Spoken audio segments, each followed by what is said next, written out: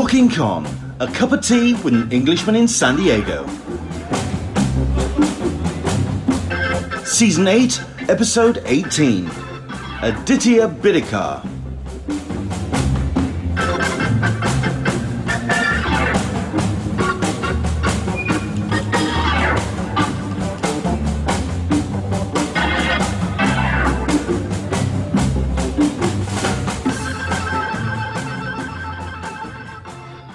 Hello there, welcome along to Talking Con, a cup of tea with an Englishman in San Diego. My name's Len Sultana, and each and every Sunday, and also Wednesday while we're doing the lockdowns, with a slight caveat, we'll talk about that in a minute. We do talk about comics, Comic-Cons, and con culture, and all the stuff and nonsense we get to enjoy at such events. We also have been, over the course of this season, and sort of like the end of last as well, kind of been using the show in the absence of Comic-Cons to talk about comics, pop culture, and the art of fandom. I think it's pretty much what we're celebrating here on the show. The thing that we're going to be talking about today is something that I have been wanting to talk about on a panel, certainly at Comic-Cons, for absolutely ages, purely because I think it's one of the most underappreciated aspects of comic creation. People talk about the writers. Indeed, if you go to Amazon, it's all they kind of list. And you can talk about the artist. But they are the scriptwriter and the cinematographer for a comic. What about your sound design? The one that sets the tone for a comic. And that's what I feel a letterer does. Which is why I'm really, really happy that we are being joined by one of, quite frankly, the busiest letterers on the planet at the moment. My God, if you are going into your comic book shop at the moment, you're seeing his name left, right, and center. We are joined by Aditya Bidikar. Hello there, sir. How are you? Hello. I'm good. I'm actually having a fairly lazy week, so that's been fun. Okay. You're having a fairly lazy week in work, but I mean, considering I'm counting them, I think have you got 2 or 3 books out today? I think 3, yeah. I have The Department of Truth, number 3. Then there's Coffin Bound, volume 2. And I think Hellblazer, number 12, came out yesterday. This is just incredible. I think something that, I mentioned it in my the intro before the opening credits, is about that documentary, which came out at Disney+, the 616, the Marvel Method, and it made it look like it is apt to the wire, with the letterer left very much downstream of the whole production thing. Yeah, I noticed that everybody except for the letterer was like, you just get 2 days. And we were all like, every letterer I know was like, 2 days, that's luxury. I mean, that's amazing. Oh, good Lord. Okay, so yeah, we're going to get into all of that. First things first, the 3 questions that I've been using to start this particular run of shows. Number 1, what is your cup of tea? What is your beverage to choice? I've got myself some PG tips, which I'm going to be nursing because it's been a hell of a day. What is your beverage of choice there? I've got some water with lemon and honey in it because I've been talking quite a bit this week and I realized that I'm not used to that. So I'm using this to soothe my throat. I'm just going to say it doesn't count as tea, but it definitely counts as a soothing beverage. So I'm okay with that. Question number 2, and this is going to be interesting because certainly the people I've been asking the question of, the artist and writer kind of aspect of comics or editors or whatever. What was your first Comic-Con? Can you remember what it was? And did you go as a pro or did you go as a fan? It was Mumbai Comic-Con and I went as a fan. I think it was just after I'd started working in comics, but back when nobody was actually giving me any work. So I went to Bombay Comic-Con to kind of make connections and stuff. And what I realized was that everybody there was in the same boat. Yeah. So I met a lot of colleagues, but not many employers, let's say. Fair enough. I mean, considering that we talk about San Diego, we talk about New York, that's a big show. That's difficult to make any kind of splash because it is such a huge pond. Mumbai Comic-Con, I think the when I went, it was kind of half comics and half everything else. But these days, I think till last year, it kind of had become much more of a merchandise and movies and video game con with 8 comic book stalls like somewhere in the corner. So I kind of stopped going for the last couple of years. But before that, I used to enjoy going to the Indian Comic Cons. Excellent. Because the entirety of Indian comics is there, basically. Like, because there's so few of us. And question number 3 I've been asking is, I'm curious to know what your answer to this one is. Often when comic creators go, they get the chance to either sit next to or meet their idols, the people that they've grown up reading or perhaps have inspired their work. Has there been a wobbly knees moment, a moment where things went a little bit cotton-mouthed and you got a little bit nervous? Meeting your idols, can you remember any highlights? Well, I think one was when I think this was 2017 at Thought Bubble, and Shelley Bond, who I just started working with, she pulled me into a picture with Becky Cloonan and somebody else. And then once we took the photo, I realized that somebody else was Frank Quitely. Oh, okay. Because she kept calling him Win, and while I knew that his name is Win Deegan, I kind of it didn't really occur to me at the moment. And then she showed me the photo, and I was like, "Wait, that's Frank Quitely." Oh, that's brilliant! That was amazing. That's one of the best stories we've had. That's fantastic.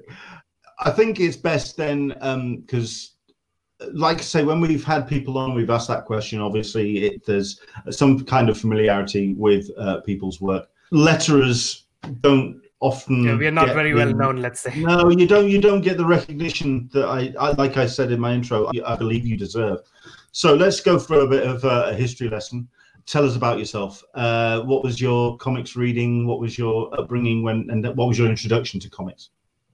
My introduction to comics was probably this thing called Tinkle, which is an Indian comics magazine, sort of a collection, so anthology kind of thing.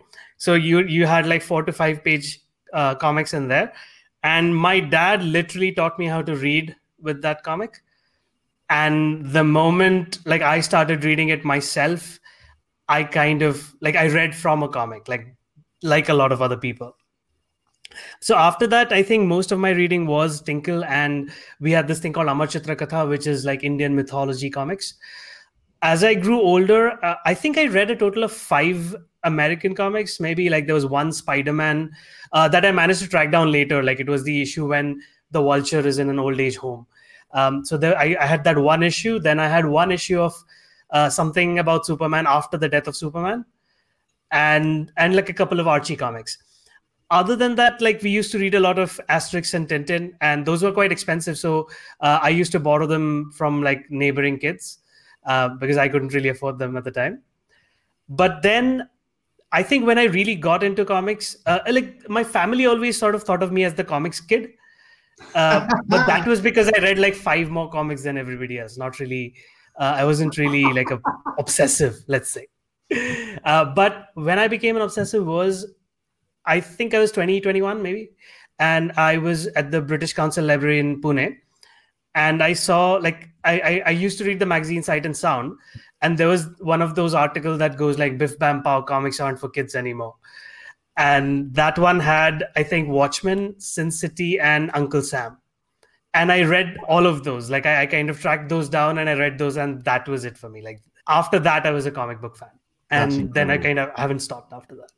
I think it's interesting that you bring up Asterix and Tintin because that's the European style of lettering, and that kind of the way that you place your balloons and the way that you kind of you frame what you do. That's interesting because you can definitely see, certainly with Asterix, and I can see some influence there. Why? Yeah, you've got those flourishy, like big balloons that are not afraid to kind of cover part of the page. Even with Tintin, you had those sort of scalloped squares. Like they were very intricate kind of shapes. And that always was interesting to me. I think the first time I realized that comics are hand lettered was reading an Asterix book as a teenager. And I think I didn't really think much about it after that, but I think because I assumed that all comics were hand lettered for a really long time till I kind of got into lettering myself. Listen, I guarantee there's a lot of people that still think that everything's hand lettered. Like one of my fellow letterers, I won't name who, was saying in one of our forums recently that somebody in a review complimented him for the hand-drawn text, and it was just like a really nice, handwritten font. It was not actually lettered. Amazing. I mean, I've got to ask then about how you got into lettering and why that was a career choice for yourself when it comes to creating comics. I mean, it's not. I think it's usually the question that you often get when people sort of like ask about editors. I mean, like, how did you get into editing? It's not the first port of call when people think about creating comics. Where did the bug for lettering come in? It actually wasn't the first port of call for me either. Once I kind of started really getting obsessed with comics, I think it was City of Glass that made me realize that, I think I wanted to make comics because, that was a novel that I'd already read. And I read the comic and I suddenly realized how much the comic added to the narrative. And after that, I started doing my own comics. Like I started writing them, and I met up with an artist who's still a really good friend of mine. We made a lot of comics together. Our first ever comic was actually a 9-panel grid comic, just like City of Glass and Watchmen and so on. And I had to learn how to letter so that I could letter that comic. And I did a terrible job at the beginning. Like it was literally like, Myriad Pro in Photoshop without thinking about like how it's being read or anything. And then Tony Lee, the British comic book writer, he was in Pune, and I knew him because he was writing Doctor Who comics at the time, I think. So he said like, is there anybody who can show me around town or something? And we hung out then. And I asked him like if he would take a look at the comic that I'd done. And he looked at it and he was like, look, your writing is fine. And the artwork is perfectly fine. Like the artwork is pretty great. But you've not really given any thought to the lettering. So he walked me through what I could have been doing with the lettering. And he kind of talked about placement and how I can lead the reader's eye through the panels with the placement. And it suddenly opened something up for me. And I really kind of got interested in lettering after that. And I still only lettered my own comics for a really long time. After which I approached an Indian comic book company as a writer. And they said, like, we don't really need any writers right now, but what else can you do? And I said, like, I've been looking at lettering. I've been trying my hand at it, but I'm not really a professional. And like he replied, you know what, like you're never going to know if you're going to be a professional or not till you try. Huh. So I submitted like my samples, and I think he probably hired me because I was the only one who actually knew a little bit about lettering at the time. This was 2010 or 2009. So this is like 10, 11 years ago. And after that was when I realized that, I not only do I love this lettering thing, it also is much more relaxing to me than writing. Because with writing, I'm always worried about what people will think about what I wrote. With lettering, I know that, 80% I know exactly what to do. The remaining 20% is stuff that I might be nervous about. But then I still have a lot of people who are like, I have the writer and the artist to tell me, whether I'm doing well or not. So writing was not something I felt at the time that I could do on a day-to-day basis because it was too nerve-wracking. But lettering was something I could feel I could ease into. And that's basically why I kind of chose lettering as a career. Okay. And this was when I was 25, I think, 25, 26. So it's quite a late career, so to speak. Can you remember the first book that you lettered where you felt that you started to get a grip on the craft of lettering? Like, I mean, I think that's the thing that most people don't quite grasp about the craft of lettering, the art, like you say, of leading the eye around the page and kind of the movement of, and it's not just the placement of the panels. The lettering is there's a genuine skill there. Do you remember the first book you did where you just went, I think I've hit something there? Yeah, I actually remember it vividly because it was tied to one of the first times that I genuinely felt nervous about my lettering. So my first international job was with this artist called David Hahn, who's done some Lucifer, and he did like, the vampire comic Bite Club with Vertigo. And so I had done All Nighter with him, and he got me onto another project that sadly has never actually come out. But it was basically with Philip Bond and Ivan Brandon. who I still work with. I mean, I've worked with both of them over the years, but I did a very basic digital lettering job on the whole comic, and Ivan tore it apart, like very politely. He was very polite about it, but he was like, this is not interesting. Like, there's nothing happening here that I feel, you're not making the book come alive or anything. And it was like a cold shower. It was terrifying for me, because this was I felt like he hated my lettering. But I kind of gave myself a few hours away from the computer, and I came back and I wrote an email to him saying, okay, could you explain to me what you're looking for? And he explained that, I want something that looks more hand done, something more organic. Like, I want something that fits with the artwork better. And I gave him something like 6 options after that. I spent the next 2 days just investigating what I could be doing with this. And I kind of, I looked at calligraphic brushes. I looked at properly hand-drawn balloons. I looked at different fonts. And I came back and offered him 5 options, and we landed on one. And then I lettered the whole comic, and he was very happy with it. And that was when I was like, I just hit on something. Like, there's something that's genuinely interesting to be done here. You're not just copy pasting the writer's balloons here. It's not just about placement even. It's about personality. It's about style. And I mean, I'm happy to say that Ivan and I have worked together on like 6 or 7 more comics after that. So I presume he's happy with my work. He's a great guy. I think I've met him a couple of times. He's fantastic. He put me in touch with a lot of my early clients as well. Yeah. I met him at Thought Bubble, and coincidentally, it was I took a photo of him and put it on I think it was my Instagram or a Tumblr, just as kind of one of the Thought Bubble, sort of like a gallery of images which I took at the time, and I believe it was the Indian Times that actually stole the photo and used it on when because he visited. I think it was Mumbai Comic Con. And no, that was Pune Comic Con. I met him, and I met him there. Like that was when he started properly working together. Yeah, and he put it up on his Facebook or Twitter or something. Yeah, I'm going to this Comic Con, and I just went, that photo looks bloody familiar. That was so strange. Indian newspapers are very lax about copyright images and stuff. Yeah, I worked that one out myself. What were the books or what were the? Because I mean, it's interesting as well that you say that you studied styles and you studied fonts and you kind of started playing with the different varieties and you looked at the different styles. I mean, I think the first books that I can personally think of where I was definitely drawn to the lettering style, and it made an impact of what it was doing with the story. A lot of Annie Parkhouse's stuff with 2000 AD.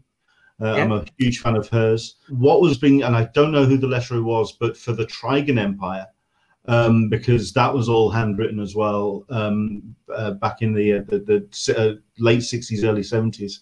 Right. I read the reprint, and I think they're using a font on that because I don't think it's the original lettering on that.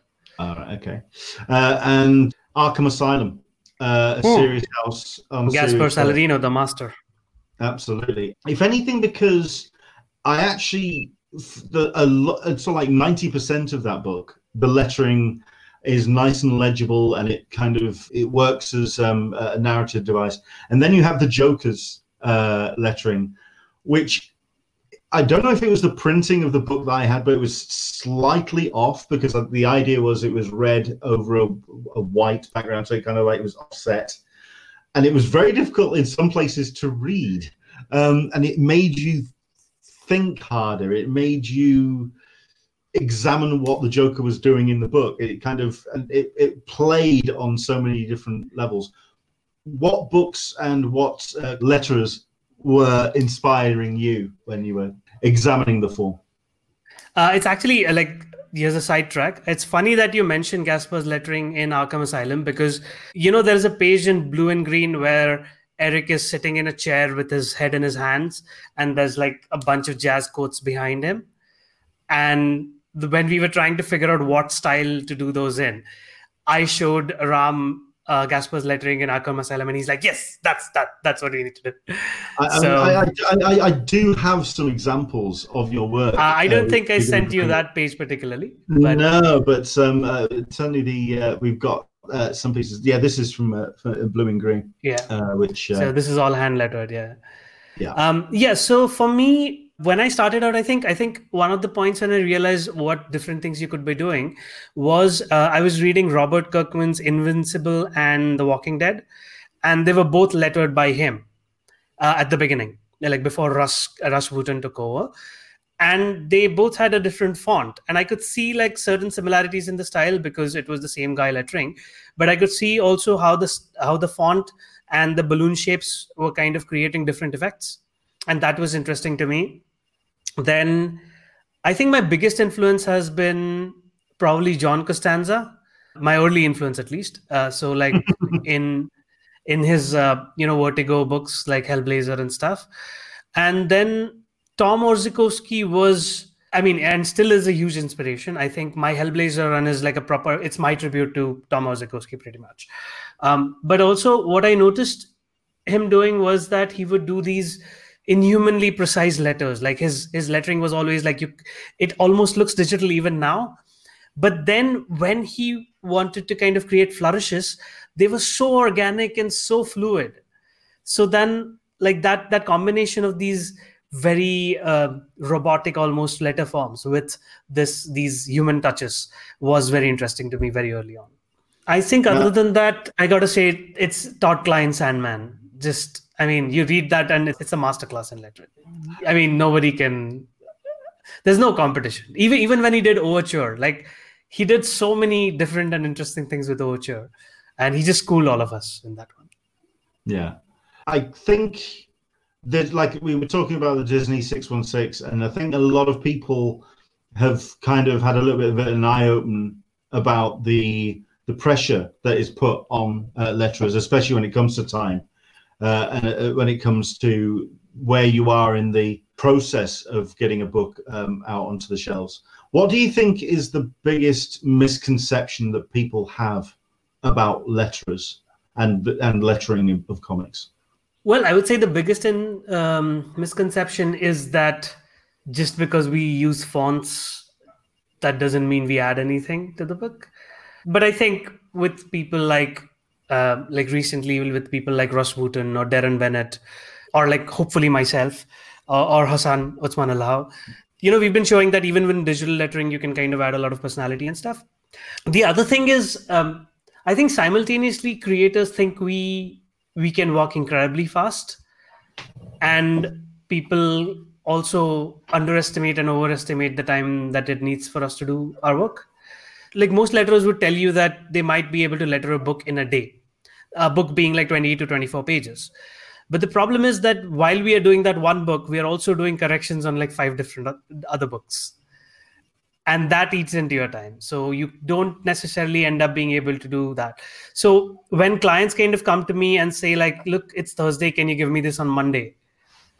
I'm like, no, you're leaving me one working day. And they're like, no, but you got 3 working days. And I'm like, no, I have other books. I do other books. It's fine. Like, you have to tell me in advance. You have to warn us in advance. Like, it's not a misconception, but it's sort of like an overestimation of what we might be able to do. Whereabouts in the process does that pressure and that misconception come in? Is it from artists and writers, or is it from editorial? Whereabouts is the biggest? No, I think it's from everybody. Surely you can do this over the weekend. I think it's kind of from everybody because everybody's a freelancer, and I mean it's kind of true that we don't really have a life, but that's true for like all comics people. That's not just true for letterers. But I think people don't realize that we are doing like 8 other books at once, so they act as if theirs is the only book that's on the plate. So they're like, no, but I'm giving you 2 days, and I'm like, no, you're not giving me 2 days because I have 2 other books to do. So I think the reason is that, let's say writers work on maybe 4 to 6 books a month, an artist works on 1 book a month, a colorist works on 8 books a month, but a letterer might be doing like 15 to 20 books a month. So I don't think anybody quite knows how to manage a letterer's time. It's just a technical thing. It's not even like it's not even a misconception. It's just that nobody else in the industry actually works like us, so nobody else knows how exactly it kind of goes. Yeah. Like I explained this in my newsletter last time, and I think I did a little thread about it as well. But here's the thing. Let's say your book needs to go on print on a particular date. You can't move that, right? But let's say the artist is 5 days late. I have 5 less days to do the work, right? Because you can't move the print date for me. And the reason you can't move the print date for me is that the print date has been decided 3 months in advance. And let's say if you move the print date and then, retailers get to reorder their comics, and let's say you lose like 500 sales, that's more money than you're paying me.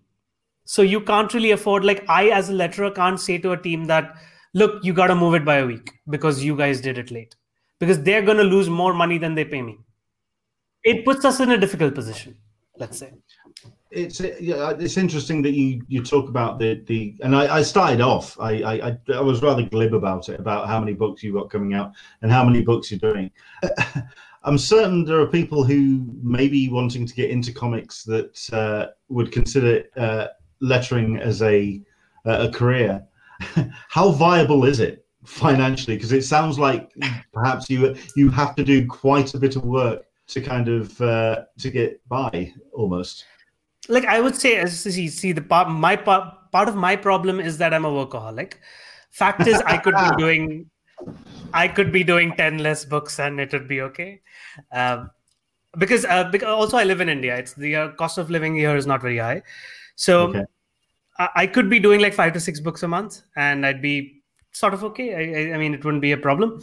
But the thing is, I work with a lot of really good people and I don't like saying no to those good people. So at this point, I'm kind of doing it because I love the work.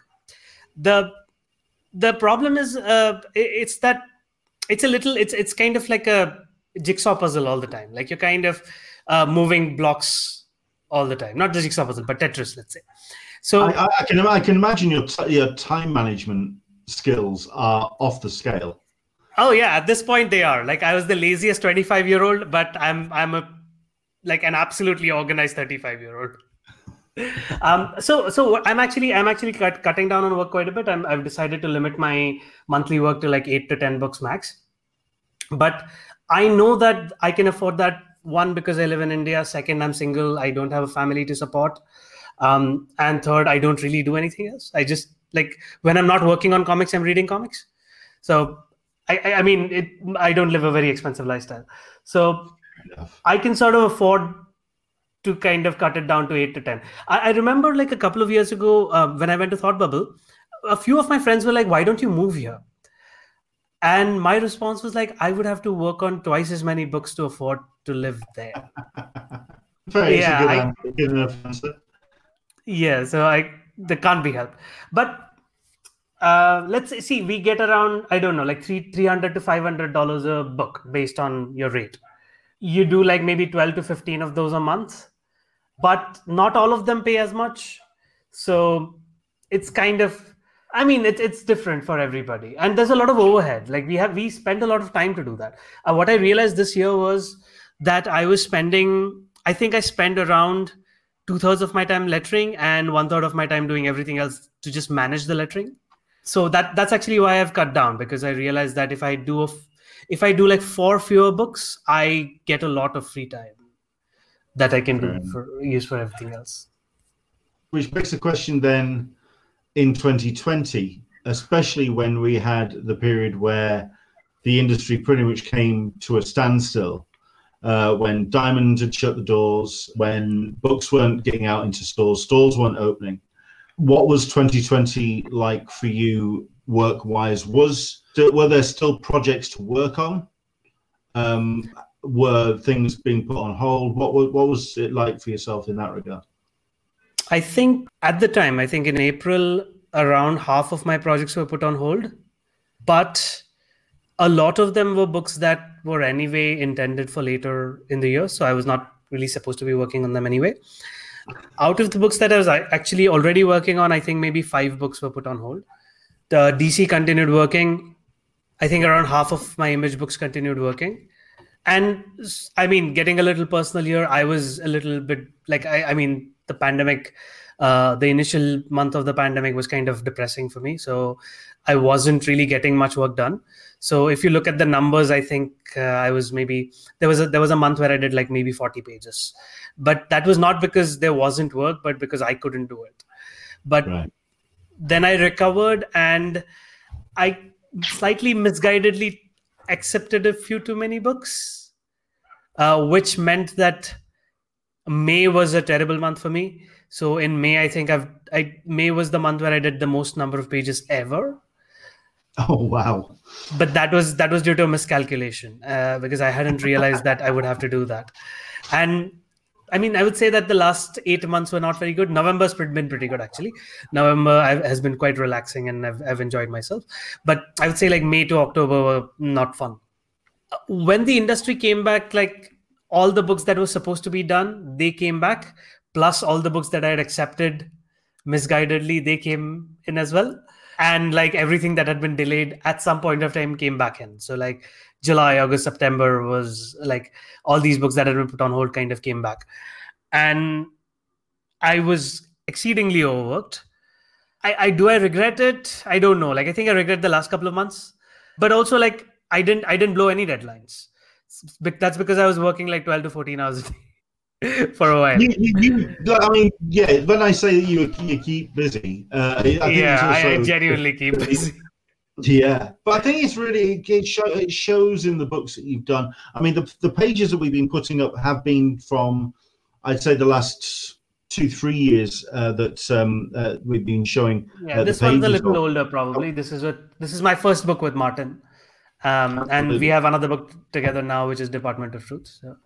Well, yeah, absolutely. I mean, I want to talk about that relationship in a minute, because, like I say, I'm working through the screen caps, and we are going to get to Department of Truth, because what you've been doing with that book has been absolutely phenomenal.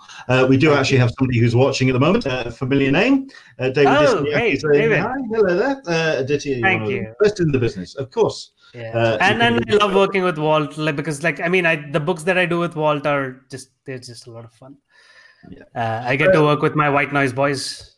Well, we're going to be talking to them this weekend, so looking forward to hearing them sing your praises as well this Sunday.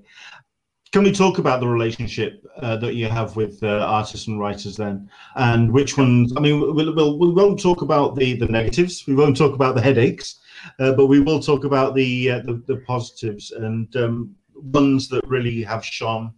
I will actually say that I've been lucky that I don't think I've worked with anybody that I ended up disliking particularly. I think, I mean, once in a while, everybody makes things difficult for each other without meaning to. Sure. But I don't think there's anybody that I feel like, you genuinely made my life hell or anything like that. Like, I don't think I have those. Okay. I've been very lucky, touch wood. But I'm certain that there'll be highlights, the ones that the working relationship has just either gone incredibly smoothly, or you've been like this is one of them. Really, you've been felt really inclusive in the process. Highlights. Yeah, this is one of them. Like Little Bird. It's Darcy and I kind of became pretty good friends over the course of the book. We actually Skype like every couple of weeks, even when we are not working together. I think what I loved about this book was that Darcy would always go like, on every page, I would like you to do one thing you haven't done before and try it out. Like, if we don't like it, we'll pull back. But I want you to try out everything you can think of. And that's just it's such a satisfying relationship to have. Like, I have that with Ram, and I have that with Darcy, where like they'll always be like, no, don't be lazy. Just no, you're not pushing enough on this. Like, you got to go harder. We've been going through a number of the projects, certainly from recent years, and there was a recent tweet that you put out, and I think you shared a lettering job where somebody had re-lettered the piece for foreign market. Yeah.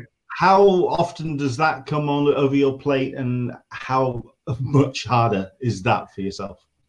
I actually don't do that at all. No. I'm not. I'm not very. I am familiar with it because before I started freelancing, I used to work for a company called Graphic India in India, and I was an editor and letterer for them.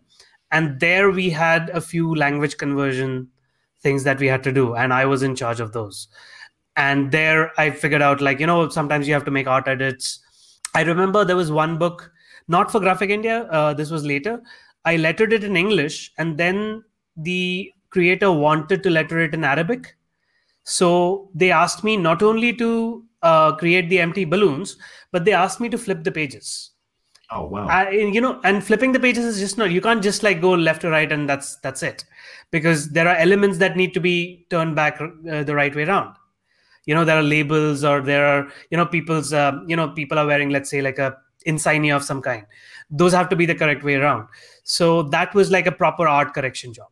So I've actually done those, and the thing is, they're thankless because the amount of effort you put into them and the amount, like the extent to which people acknowledge it, is just very divergent. Like the work is intense, but nobody even notices it. So nobody cares, really. Where do you get your fonts from? How many of them do you hand create? I mean, if we could talk about that kind of process, because like I say, I mean, I don't know. This is a masterclass from yourself about the art of lettering. I mean, what is your ratio to using pre-existing fonts to ones that you're creating yourself? When I started out, it was entirely fonts that other people created, and I started by building my library of Blambot and Comic Craft fonts, like every other letterer. These days, I've branched out into. I use a lot of Google fonts and a lot of Typekit fonts, because I realized that I've been reading a lot of older books, and like books by lettered by John Workman or Zukowski.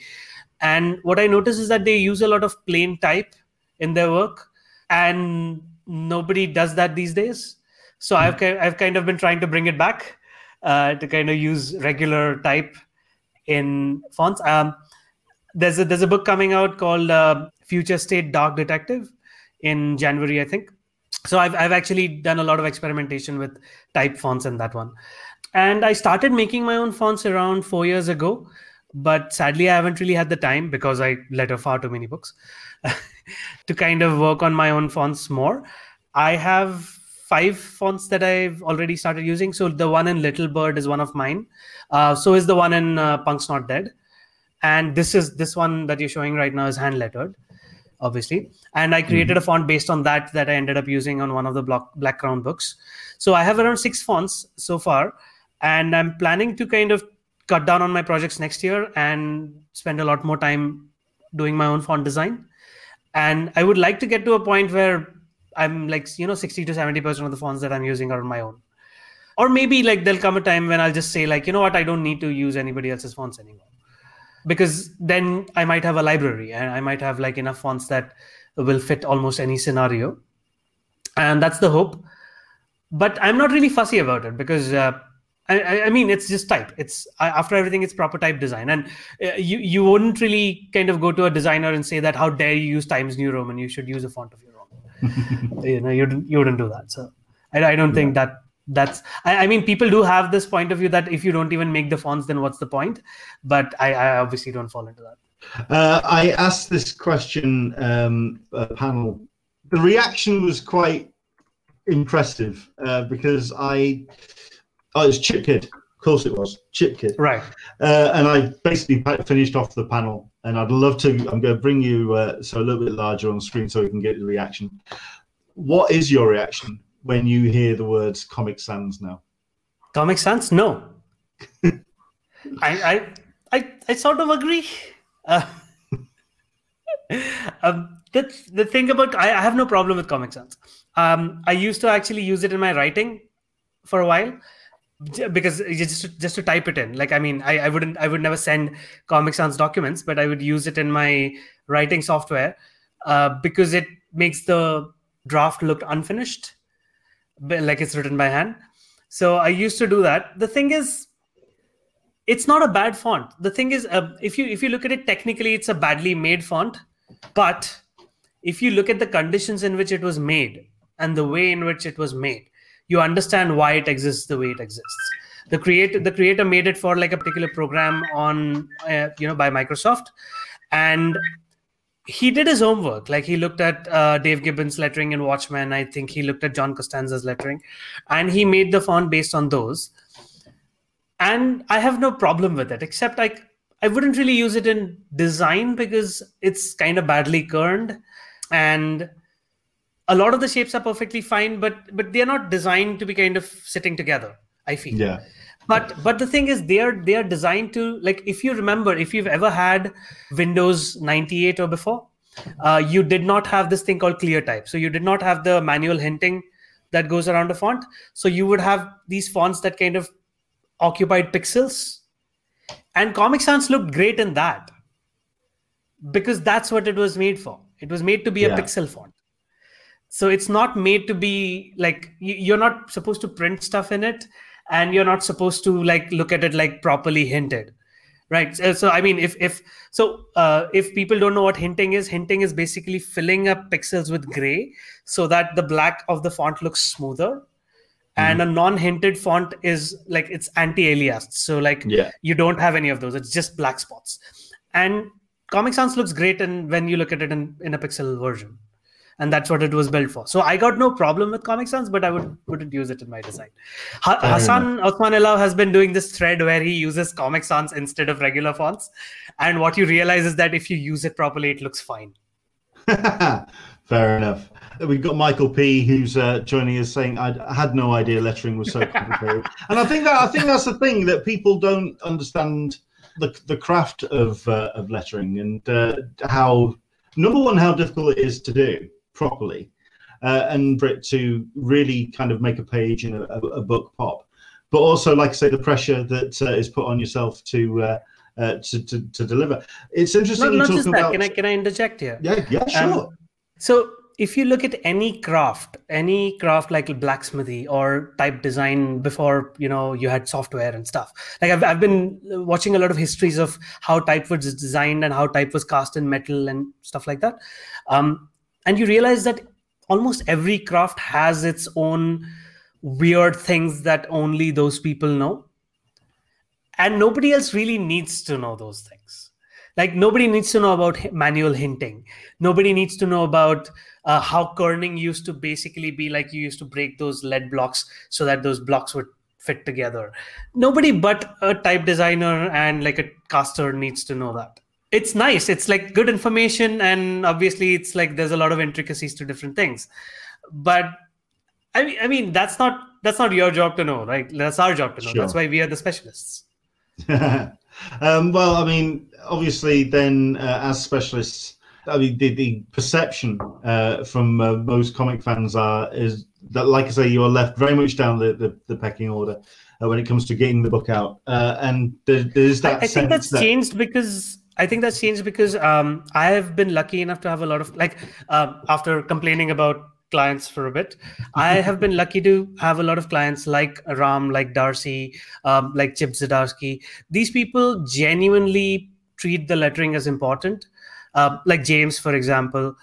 And like, I never feel like an afterthought when I'm working with these people. And that's why I like to, like, any person that you see me doing more than 3 books with, like not at once, but over a period of time, those are people that I trust to give the due importance that I need.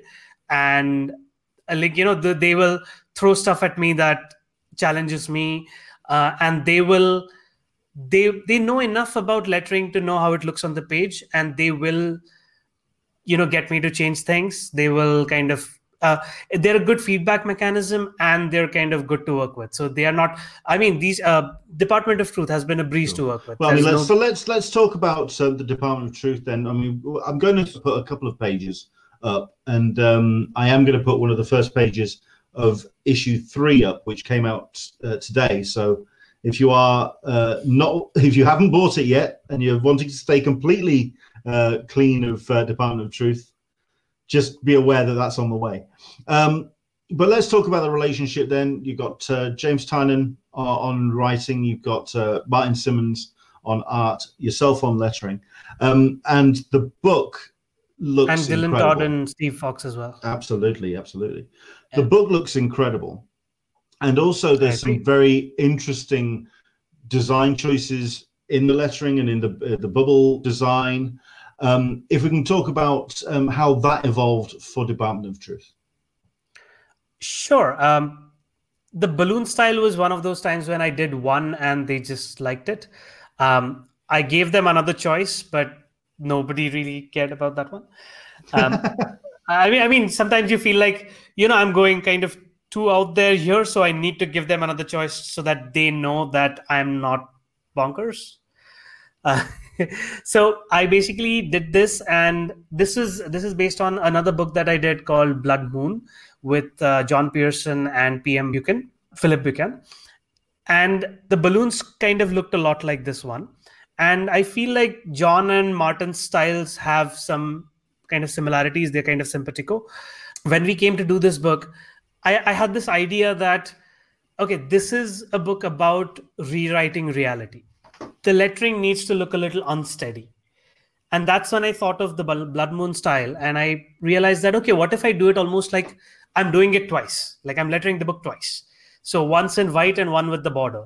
So the border and the white are coming from slightly different places. So, I mean, if I can be so pretentious, it's like overwriting stuff. Like, I mean, just like the book has people overwriting reality, I'm kind of overwriting my own lettering. And that was the sort of idea I had, and I presented to them. And I was like, look, if you think this is too weird, here's this other style that looks perfectly normal. It looks perfectly nice. We could do that. And they just loved this one. And we did go back and forth on the captions a bit because the typewritten captions were not what I thought of initially.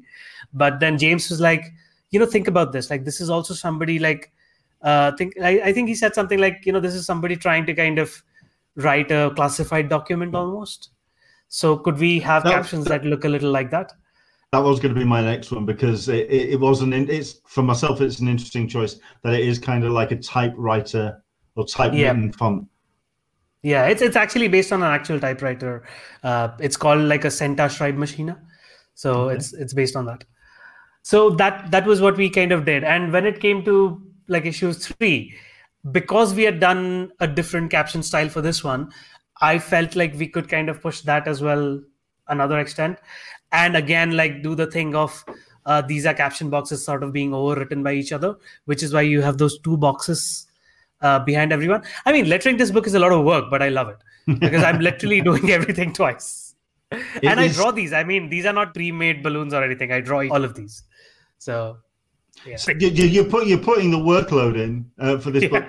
I mean, what's the kind of time frame then for this? I mean, you've talked about how accommodating James and Martin have been for yourself as part of the creative process. How long has it been, or how long would it take to do an issue of Department of Truth? So if a usual 22-pager is something that I would give 2 days for, Department of Truth is something that I like to keep aside 3 to 4 days for. Wow. Yeah, because like it's literally like I'm drawing all of those things twice. I don't always need those because sometimes you get into the groove and you just kind of knock it out. But I don't think I've ever gotten less than like a couple of weeks to do one of these. Even right now, like we are planning issue number 4 or 5, and we are already planning it like a month ahead. So to kind of figure out where it'll fall on my schedule.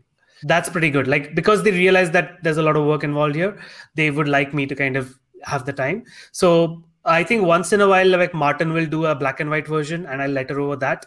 And then we'll adjust the colors. But that's not like a major adjustment. So that kind of works out. And another book which I'm a huge fan of at the moment, which you're doing. I mean, admittedly, we're only 1 issue in. I'm still waiting on Alex Packnadell to get me issue number 2. If you wouldn't mind, Alex, if you can get that through. If you want, I could send it to you. Like I have it on my. I'd be more than happy to check out. I'm one of the creators. Like, I mean, Alex can't say Jack. Thanks for that. Giga is a book which I was curious about your choices that you were making, especially for the robotic voices. You weren't going completely off the grid. You were keeping a very kind of a traditional robot voice, which is a bit strange. Yeah, those traditional medieval robot voices from the 70s. Well, yeah, absolutely. Can you talk about Giga and the process of putting the work together for that? Yeah, like funnily enough, I don't think this was the style I started with. I had a much more traditional regular balloon style and stuff, but Giga kind of bounced around a couple of places before it landed at Walt. So we had been working on the first issue, like not the first issue, but the pitch. I think the first issue started around like 6 or 7 months after the pitch was done. And by that time, I had already done Coffin Bound. And when I came back to doing Giga and I saw the colored pages, and actually, John had changed his style a bit in the meantime. So the first version of Giga that we did for the pitch, it did not have any halftones and stuff. And then John kind of did a new version for the final issue. And I just felt like, you know what? No, I think I can react to like the specificities of this issue by kind of integrating a little bit of the Coffin Bound style. So I kept the balloons the same as they were, but instead of the regular traditional tails, I did these like black lines with a little white shadow under them. And once I did that, I felt like Laurel's text kind of came naturally because she's a robot, but she's a specific kind of robot. Like she's not actually a robot. She's like an AI, right? She's an artificial intelligence. So I needed to feel like this is a person, this is a sentient being, just of a slightly different kind. And I always feel like if you're going to push weirder in one part of your style, you should kind of have a basis of solidity that the reader can follow, basically. Right? Like with Department of Truth, the font itself is very readable. Like I wouldn't use like a weird font with a weird balloon style. I mean, I might sometimes, but like, so here I felt like, okay, there's a basic readability to everything before we kind of push it into slightly weirder directions. So that's what I went. There's some very weird stuff coming in Giga number 2, like where I've been warned. I have been warned. Yeah, so I do push it slightly off the rails in issue 2, but I think it's just for specific places. That's what I feel like. I think like the Tom Orzechowski study, like I've been basically studying his lettering for the last couple of years, and what I feel that has taught me is that if you have a core of solidity, then you can do really weird stuff that people still integrate and they don't even get fazed by it. So I feel like I want to try kind of doing that consistently. The two questions I certainly wanted to ask is, I mean, number one was interesting that you were talking about the Facebook forums that you're a member of. I find it interesting that there is a collective of comic book letterers all kind of coming together and kind of where we whinge about our customers all the time. That's what I was thinking. What is that support system like within the industry? I think it's part of it is about identifying with each other. Part of it is about, sometimes when you're having a really hard day, you don't need anybody to give you a solution, but you want people to say, I feel you. So that forum is really useful for that. But on the other hand, I found the lettering forum to be incredibly welcoming, because when I was learning my craft, it's the people that I work with now, like my peers. Those are the people who kind of helped me out in my early days, like people like Todd Klein, Nate Picos, Jim Campbell, Tom Orzechowski, Clem Robbins. These are all people that made me feel welcome when I was a newbie. And I feel like it's my duty to kind of, push that forward. And we still have that kind of water cooler thing where, we can just, sometimes there's one page too many where the first speaker is on the right, and you just want to post it somewhere and just, what the hell is this guy thinking? You were fine. I don't know if cursing is okay in your You're fine. Okay, great. Because I edited myself a lot during this podcast already. But yeah, sometimes you just want to say, what the fuck is this guy thinking? But you don't want to say it publicly. You don't really want to. I mean, you're not really angry at anybody. It's just that and it's also to an audience that understands your frustrations and exactly. Half the time you don't even have to write anything about it. You just post the page and they know exactly what you're bugged about. Sure. And sometimes you have this thing where, okay, you know what, you've tried like 5 different solutions for a page, but you just it's just not working. So then you can throw it to other letterers and they can sort of say like, okay, what if you did this in tunnel 1 and what if you just move this, and then you may have a solution at the end. So it's really helpful, actually. It's really nice. It's a good I can imagine. And the second question I want to ask is about knowing how busy you are, but you say that you are very much an avid comics reader. Is there anyone that's kind of jumped out and kind of made you? Do you mean among letterers? I think I missed half that question. So no, yeah, amongst letterers, right. Letterers of comics at the moment, where you've just been impressed by the work you've seen. Well, there's I think currently I tend to look at Deron Bennett, then Clayton Coles, Russ Wooten, and Nate Pickoswell.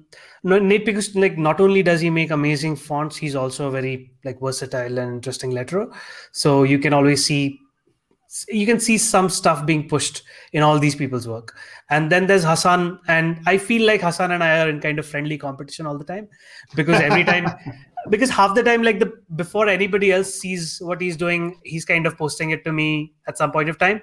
And then once in a while, I'll just be like, where the fuck did you pull that from? Like, I should have done that. Like, I should have been the one doing that. And then Cool. you want to push it in the next one so that I can shove it in his face. So yeah.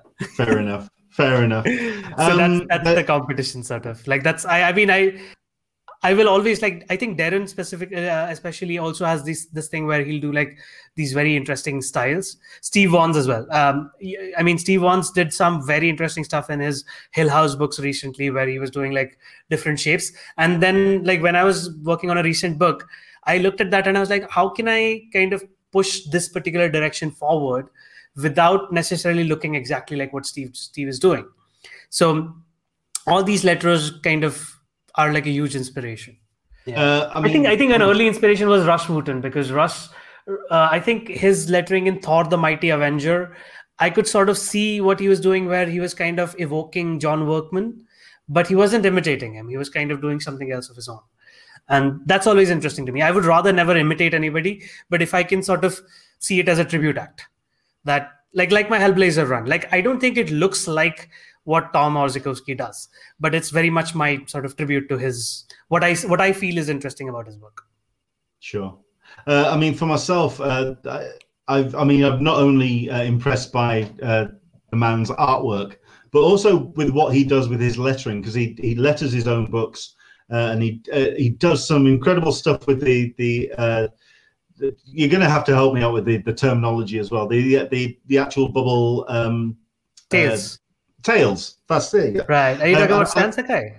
Yeah. Well, this is the name, because I know for a fact I'm going to butcher it if I try and say it out loud.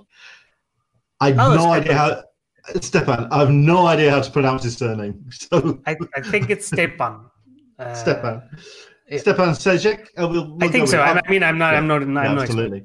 But I mean, what he's been doing with his, certainly with his creator-owned stuff, is just what he does with his tales and how he balances and weights his work is incredible. We'll ask one more question, and then we'll let you get off and enjoy the rest of your evening. And it is about the ones that started it all off. The ones back in the 1950s, the 1960s, the early days of comics. How much do you go back and look at that work, and how much inspiration do you take from that doing what you do today? I absolutely do. Like, I kind of try and follow letterers for a little bit. So I'll kind of get obsessed with one person's work, and then I'll kind of see everything, all the different things that they did over the years. I think the most versatile one is Gaspar Saladino, as we were talking about. What he was doing in the 1950s and what he was doing in the 1980s, there's a complete like sea change between the two. And you can kind of go to every decade, and he's been doing like 5 different things. Then I forget his name, but Will Eisner's letterer was I don't remember his name, but he was. Because Will Eisner didn't letter his own stuff at least I don't think he lettered the majority of it. So he was a kind of an early pioneer in some ways. Then there was Milton Caniff's letterer, who by the way is a huge inspiration for European comics in general, because I believe it was GJ, like the artist GJ, who looked at Middleton Caniff's strips and realized that they could be doing like that kind of even looking lettering. And then GJ did his own style, and then Mobius and all these other people, Francois Beau, or I don't know how to pronounce his last name, but like all these people kind of learned from GJ, and that's where you kind of get the European style that you sort of see now. Which is sort of what we think of as the Mobius style, but it's actually kind of goes further back, and it goes back to American comics, like even further back. So it's kind of Milton Caniff's letterer who inspired all of these things. So then there's Alex Toth, who lettered his own work a lot of the time and did like a fantastic job. So I do definitely go backwards. I've been kind of recently obsessed with the Archie Comics lettering, which is Jack Morelli, and before that it's I think Ben Oda is a part of that, but who else? There's a couple of letterers whose name I'm not recalling right now, but they have like very specific styles that they kind of did for decades. And then there's, as you say, like Annie Parkhouse, Tom Frame, Ellie DeVille, these people who did work with 2000 AD. So I think every decade has its own people. Like, so the 60s, I feel it's like Artie Simek and Sam Rosen. Then the 70s, it's Joe Rosen and John Costanza and these people. So every decade has somebody kind of that to look at, and that signature style of a decade. Yeah, exactly. And I think you go back into the 40s, and the interesting thing that you find in the 40s is that lettering wasn't really codified at the time. So you find people doing like really weird stuff and not really thinking twice about it. So you'll have like these balloons that look like clouds, or you'll have these tails that look like almost like speed lines. So there's no standardization back then. So people are doing kind of weird stuff. And I look back at that and I kind of try and pull that in. For example, like a very early lettering used to be almost like an actual balloon coming from like somebody's lip. And you come back to European comics and you see somebody like GP is still doing that now, right? Like these teardrop shaped balloons. So you can kind of pull that. Like I think Hassan is doing that in one of his recent books, where you can kind of pull inspiration from people that have been forgotten. Yeah. So I think everybody's kind of building on top of each other's work, right? So very quickly for Will Eisner, it was Abe Kangston or Kangiston, Kanegson. So yeah, that's the Kingston. Yeah, that's the thing. And I think Milton Caniff also had like one specific guy who did certain things. Again, I know all these names, but my memory is like a sieve, so I forget. Well, to wrap things up then, and to send you on your way, where is the best place for people to kind of get a handle on the history of lettering, the general style and craft? Is there certain places that you would point people to go to if they wanted to get into or find out more?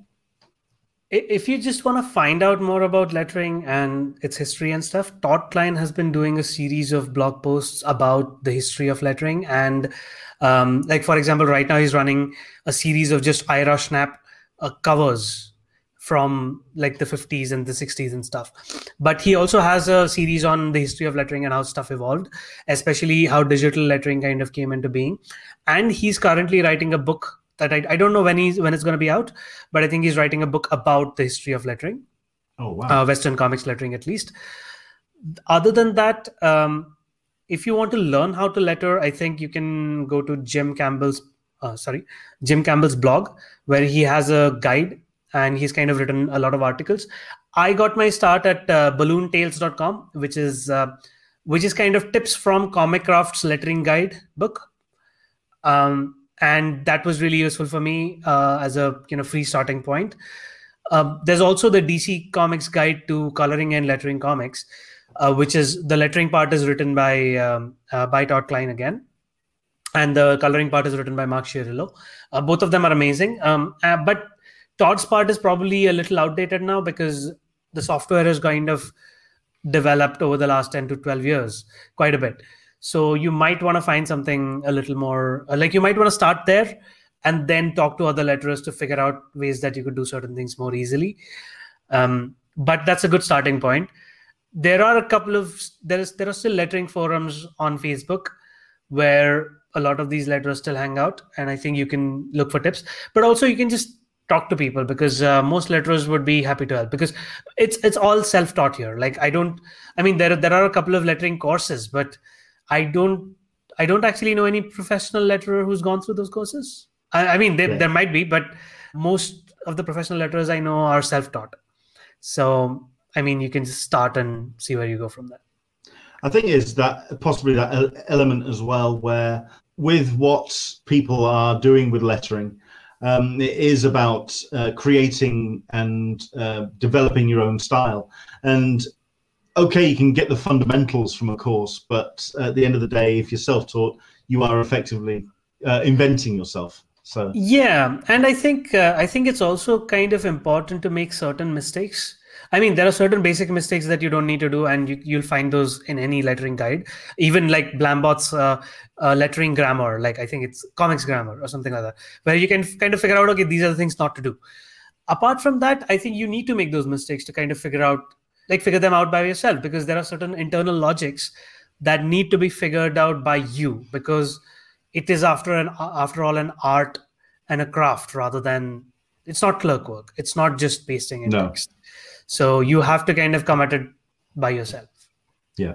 And I think that's the reason why I wanted to have you on, because it is I recognize it is absolutely not that. It is very much a craft, which is, for me, like I say, one of the essential elements of comics. Listen, I actually see myself, I actually see the letterer as the final arbiter of the read, because the fact is, even if your artist has composed the page beautifully, we can fuck it up if we want. Well, you haven't done it yet, so you've done pretty well for yourself. Hope not. So there we go. Listen, I want to say thank you so much indeed for coming on. This was a lot of talking fun. To us. It's been a blast. I know it hasn't been possibly as macro as if it was a letterer talking to a letterer. I can imagine there would have been. But I think we have letterers have a lot of shared grammar, so we sort of sometimes we don't really know what the audience might want to hear about, because we kind of know the basics. So it's really good to have somebody kind of asking from the outside, because it is a specialist field. And I'm sure some letterers would love for everybody to appreciate exactly how complicated our job is. But I think for the most, I feel like, I'm happy that nobody understands like 90% of the things. What I'm looking for in my collaborators is a good design sense. I don't need them to tell me what font size to use and, how much spacing to leave between the lines and stuff. But I would like them to kind of be able to tell whether what I'm doing fits with what they are doing. And, that's what we need to understand, that are these things working together? Because lettering by itself doesn't really mean anything. It's when it sits on a page and it integrates with the artwork. And that's what we're looking for. Like, you don't need to know how to do what I do. Like, you need to be a film director, right? Like, a film director doesn't necessarily know how to do set design or whatever, but they need to know if things look right. Yeah. And that's what I look for in my clients. And I think even in an audience, I think all I need everybody, like reviewers and people, to know is that, okay, did it look right or not? Yeah. I think what you also need from your collaborators is to make damn sure that they leave space for the work that you do. We'll leave. Thankfully, that's not a problem for the last 4 or 5 years at least. Before that, it was quite a bit. Excellent. We've got ourselves this banner which I can put up, which is your Twitter, where people can find out more about what you're doing. Can you rattle off the books that you are currently involved in? So we've talked Department of Truth, we've talked Giga. What else is kind of on the cards which people will be seeing your work on at the moment? There's Homesick Pilots that I think starts serializing in December. Yep. There's The Picture of Everything Else, again with Dan Waters. Then with Ram V, I'm working on the Swamp Thing Future State books in January and February. Then we are doing like a couple of other books together, which are not really like announced yet or whatever. Then there's Future State Dark Detective. That's a 4-issue thing. that I'm doing with Mariko Tamaki and Dan Mora. Then what else? There's Precious Metal coming out, I guess, late next year. I actually don't know when it's coming out.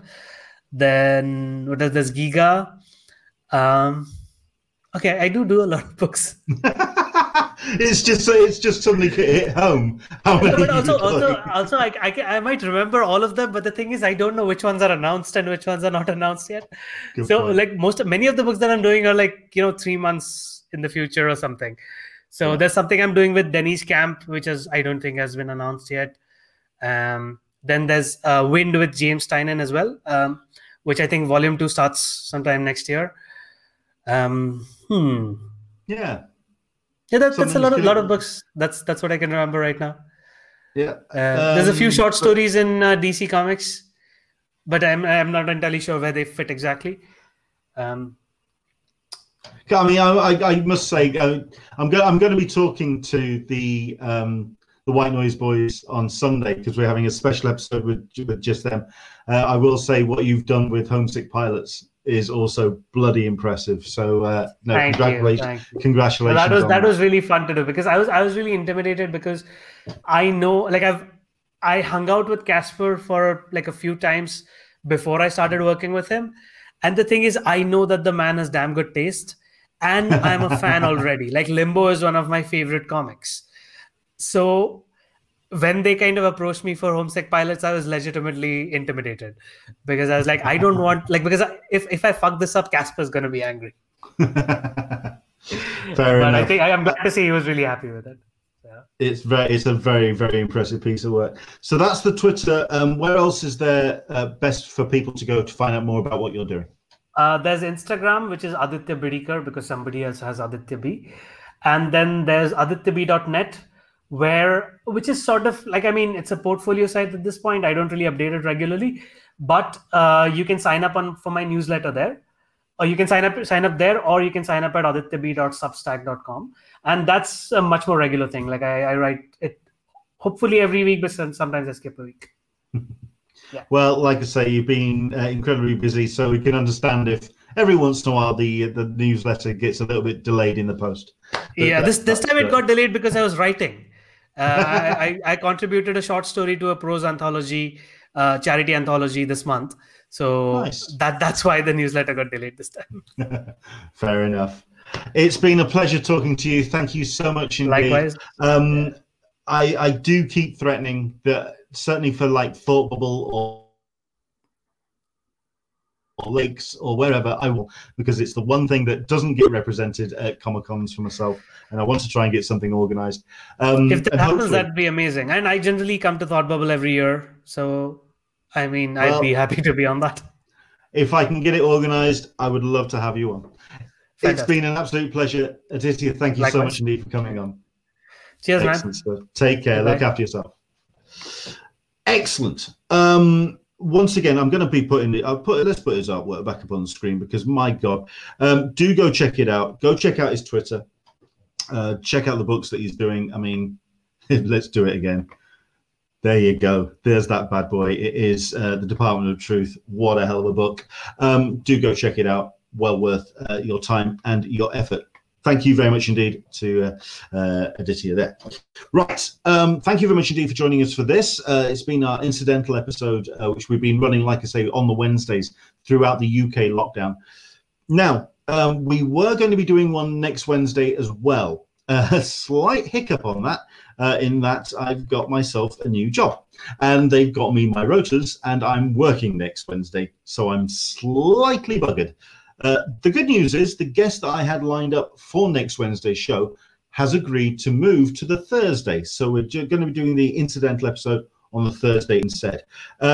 Like I say, we've got ourselves some great guests on the way. This Sunday, we are going to be talking to the White Noise guys, and all four of them are going to be joining us. It's kind of almost like a bookending kind of panel because we had ourselves the kind of initial introduction to the White Noise Studios concept, the idea of what the whole idea of what they were doing with the studios, the umbrella of what they were doing. And that was at MCM Comic Con in London 2 years ago. And it was almost exactly 2 years ago. What they've been doing in those 2 years has been absolutely mind-blowing. They really have just gone from strength to strength. Alex Packnadal, Ram V, Dan Waters, and Ryan O'Sullivan. Looking forward to talking to them. That's going to be this Sunday, 10 a.m. Pacific, 1 p.m. Eastern, 6 p.m. GMT. And if Ditya's name is not mentioned several times, I think it's safe to say you're going to be hearing his praises being sung on Sunday. So that's this Sunday, White Noise Studios. The Wednesday show is shifted to the Thursday, and we're going to be talking to George C. Romero. Now, this is the son, obviously, of the legendary Dawn of the Dead director. However, he's somebody who directs his own films, has taken on the mantle of the Dawn of the Dead legacy, also creating writing the Dawn of the Dead series and several strips for heavy metal. So we're going to be talking to George C. Romero. That's going to be on Thursday, the 3rd of December. Sunday, the 6th of December, we're going to be talking to Amanda Dibert, somebody who's been doing an incredible array of writing, and somebody who's incredibly inspiring for myself as a creative person. We're going to be talking to Mark Serby at the end of that episode as well, so it's a bit of a double header on that one. And then on Sunday the 13th, we're going to be talking to Bob Fingerman and Matt Medney from Heavy Metal Magazine. These are incredible people. I hope you would join us for the episodes coming up. Thank you very much indeed to everyone for joining us for this show. And don't forget to like, subscribe, hit notifications, hit comment below. Let us know what you thought of it. And yes, hopefully you can join us for our White Noise Studios special this Sunday on Talking Con, a cup of tea with an Englishman in San Diego. Do take care, enjoy the rest of your week, and I'll see you soon. Bye-bye.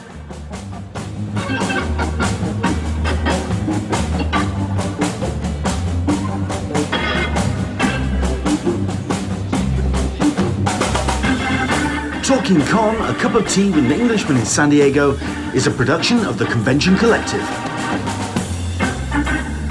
Visit the Convention Collective for all of your convention news and updates, and support the podcast at patreon.com/EnglishmanSDCC.